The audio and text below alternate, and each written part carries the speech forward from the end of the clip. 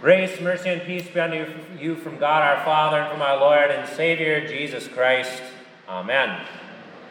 The gospel reading appointed for today can only be understood by what has come before it in the Gospel of Luke. In chapter 15 of Luke's Gospel, Jesus defends the good news which he has preached to poor, wretched sinners.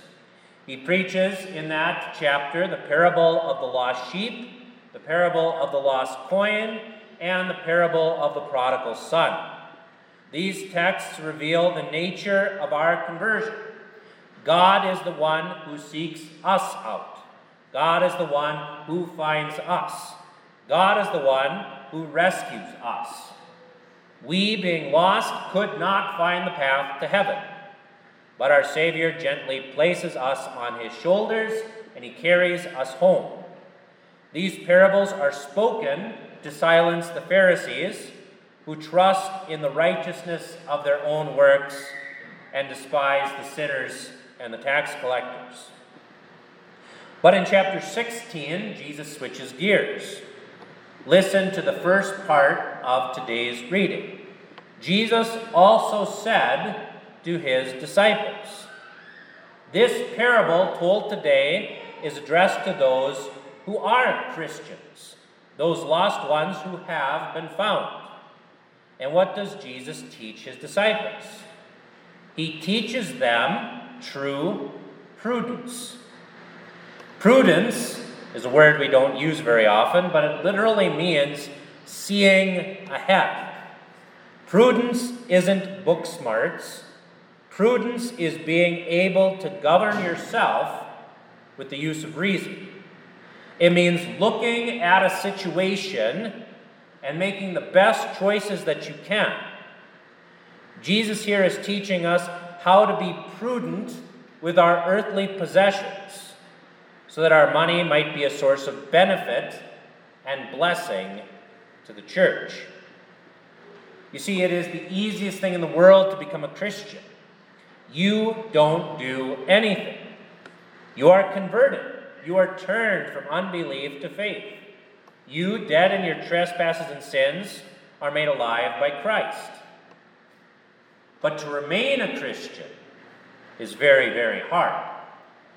Jesus tells us in another place, "Enter by the narrow gate, for wide is the gate and broad is the way that leads to destruction, and there are many who go in by it. Because narrow is the gate, and difficult is the way which leads to life, and there are few who find it." We must diligently guard the free gift of salvation which we have received, because the devil, the world, and our own sinful flesh want to snatch it out of our grasp. This is why Jesus talks about true prudence or shrewdness in today's parable. He uses the example of the manager in order to demonstrate to us true prudence. So how is the manager in today's parable prudent or shrewd?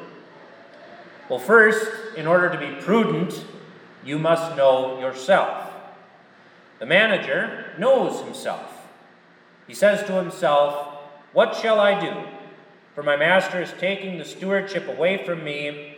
I cannot dig. I am ashamed to beg." He knows himself. He knows that he will soon be out of a job. And he isn't under any delusions here. He knows that he won't be able to get another manager job because he is a cheat. He knows that he isn't strong enough to do manual labor. And he knows that his pride won't let him collect welfare checks. Knowing yourself is the first step in true prudence. Second, in order to be prudent, you must know the time. That's exactly what the manager in today's parable knows. He knows the time, and he uses the time that he has left. He doesn't sit around and mope. He doesn't face the end with paralyzing resignation. No, this man takes the time that he has left and he squeezes every last second out of it. Finally, in order to be prudent, you must know the situation. The steward introduces a high deflationary trend in his master's bills.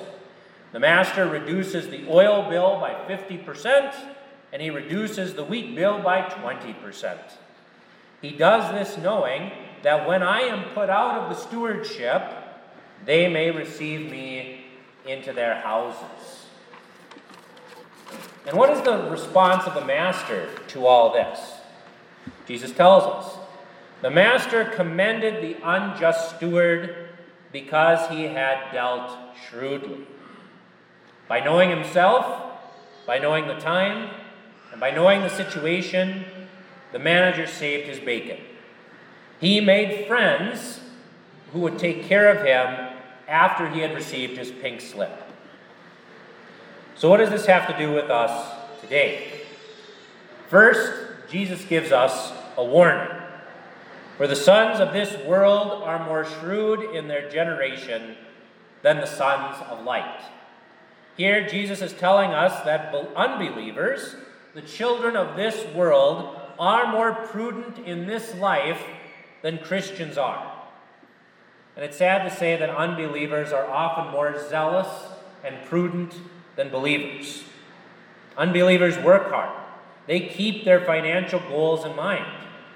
Many of the very, very wealthy unbelievers have worked long hours, and they have sacrificed much in order to be where they are today. The people of this world seek to discover and utilize everything that will bring them profit in this life. So that's the thing. Are we Christians prudent?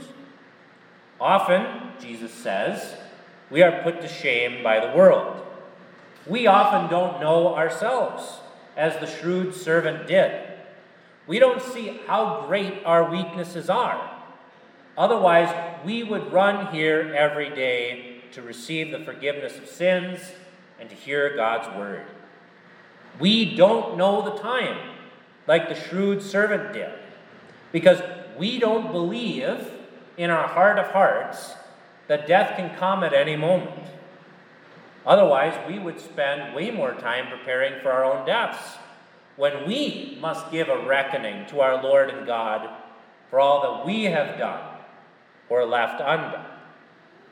And we don't know the situation, like the shrewd servant did. Otherwise, we would be looking for every opportunity to serve God and to serve our neighbor within our stations as mothers, fathers, sons, daughters, husbands, wives, and workers. And in fact, many Christians are more concerned with the goals and the objectives of the children of the world than they are with the kingdom of light. They're certainly willing to wake up early and go to work or to go to a baseball game, but getting up for church is just too much of an imposition. Many are willing to blow $100 on date night, but giving to the congregation or to missionaries for the maintenance and the extension of God's word and work, well, that's just too much to ask. In our homes, we make yearly budgets and we make 5-year plans. But how many of us have truly prepared for the world which is to come? How many of us have reconciled with our enemies? How many of us have repented of our sins? How many of us have received forgiveness? Death can come at any time, and then there is no more time. This is a warning for us. We should take the shrewd servant as a model. He should not be our model on account of his dishonesty. Rather, his prudence and his shrewdness should inspire us to find the wisest method to capitalize and optimize whatever is to our spiritual and to our eternal advantage. So first, you should know yourself. Read Genesis 5:3, Genesis 6:5, Genesis 8:21, Job 15:14, Psalm 51:5, John 3:6, and Romans 14:23, in order to see the deep corruption which adheres in your body and your soul. And read Romans 7 to see how you still struggle with sin in this life. Second, know the time. Read the parable of the rich fool in Luke 12:13-21. Our lives can end at any time, and then our stewardship will be over. We will have to give an account. Third, know the situation. Read the table of duties found in your small catechism. Look at your station in life. How do you serve God, and how do you serve your neighbor? By reading the 10 Commandments and the table of duties, you will find plenty of good works which are pleasing to God, which are beneficial to your neighbor. But this text doesn't just give us warnings. Our Savior here is encouraging us to use our wealth in such a way as to reap an eternal reward. Jesus says to us at the end of this parable, "And I say to you, make friends for yourselves by unrighteous mammon, that when you fail, they may receive you into an everlasting home." Our Savior says that we can make friends by money, by means of unrighteous mammon. We should not gather money and goods and property for its own sake. Money shouldn't be the end. Money shouldn't be our God. Money is a tool. Money is not a tool to get more wealth. Money is a tool to make friends for ourselves. That's what Jesus is saying here today. In this text, Jesus is encouraging almsgiving, and he is encouraging the support of the Christian congregation. When we give to our needy neighbor, to the least of Jesus' disciples, it is as if we have loaned money to Jesus himself. When we give to the Christian congregation, we provide for the further planting and propagation of the Christian church. I mean, think about that. Think of the wonderful things that Jesus is encouraging here, and how by his grace, your money is used to expand his kingdom.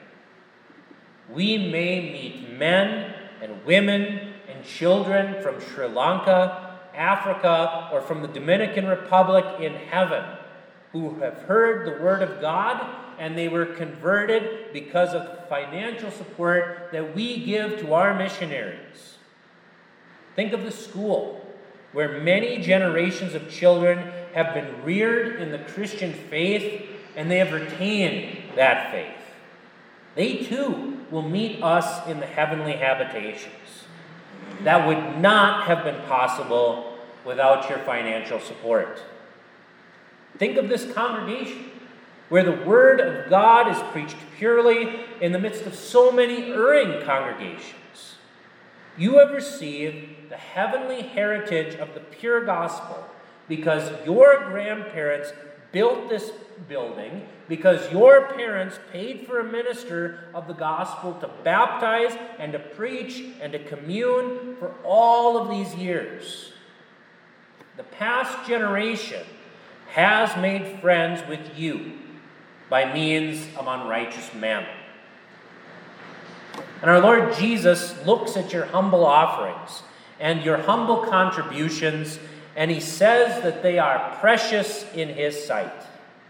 Even though your giving is imperfect, even though you struggle to give with a generous heart, or you might not be able to give much at all, Christ still covers your imperfections with his blood and with his righteousness. He declares that your offerings are a pleasant aroma in his nostrils, that they are an acceptable sacrifice. Now, we can't buy our way into heaven, but we can be assured of a joyous reception in heaven. When we have been faithful with the little money that God has given to us, then we will be rewarded and we will receive true riches, eternal life. And that should spur us on to even greater and greater good works. But be warned, Jesus says that those who have been unfaithful with their wealth shall, by their unbelief, lose the kingdom of heaven. Jesus says later on in the 16th chapter of Luke's Gospel, if you have not been faithful in the unrighteous mammon, who will commit to your trust the true riches? Money is a great gift of God, but it can also be a stumbling block, and it can be a terrible temptation.